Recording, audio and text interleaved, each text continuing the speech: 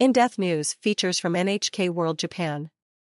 Ainu folklore gains international following. An invaluable record of Ainu culture is finding an international audience almost 100 years after it was first published.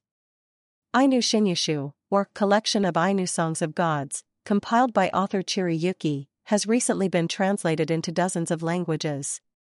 Eternal Gem. The compilation, first published in 1923, contains 13 mythological stories called Yukie that belong to Japan's indigenous Ainu culture. They were transcribed by Chiri when she was a teenager. The stories were shared in chant form by her grandmother, who she lived with in Hokkaido. Chiri died aged just 19, but not before leaving an indelible contribution to the understanding and appreciation of her people's beliefs. Because the Ainu had no written language, she used the Roman alphabet to express sounds with Japanese translations attached in parallel. The book was penned at a time when Ainu culture was fast disappearing as a result of the Japanese government's assimilation policy.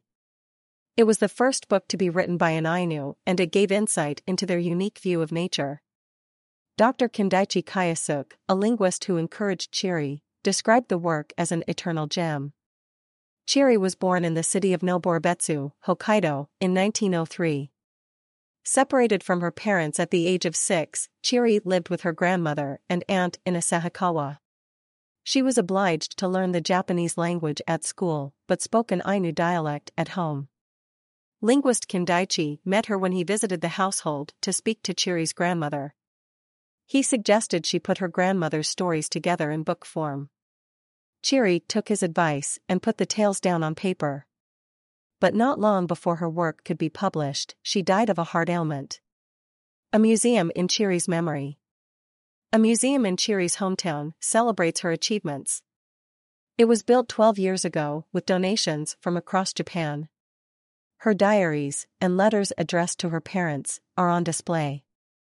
Local volunteers are in charge of day-to-day operations. The head of the museum is Kanazaki Shigeya.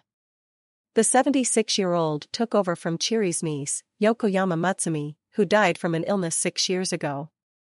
Kanazaki's initial interest was the Jomon period, which lasted 10,000 years in Japan from about 13,000 years ago, but he began to study the Ainu people after learning that their sentiments and view of nature had been passed down from people of that era. The retired elementary school principal has been involved in the running of the museum since its inception. I'm really moved by the life of Chiri Yukie, who took on the government's discriminatory assimilation policy as a proud Ainu, Kanazaki says. At a time when the Ainu were deprived of their voices, her transcription of their narrative into text must have served as a huge encouragement to her people. Learning about her life is a big inspiration to a lot of people.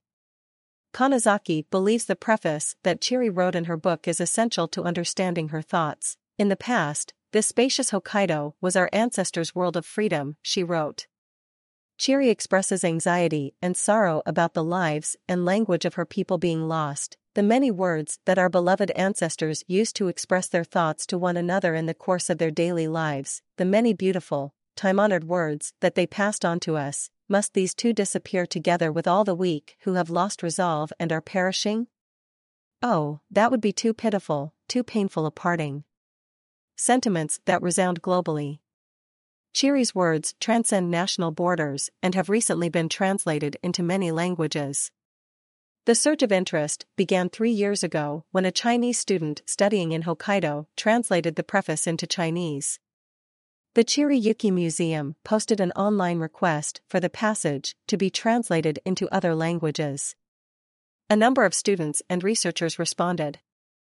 The words have now been put into 30 languages, including English, French, Swahili, and Basque. Gustavo Bede, who teaches Japanese literature at a university in Argentina, translated the preface into Spanish in 2019 and completed the whole book in April last year. He first learned about Ainu Shinyoshu during a trip to Japan.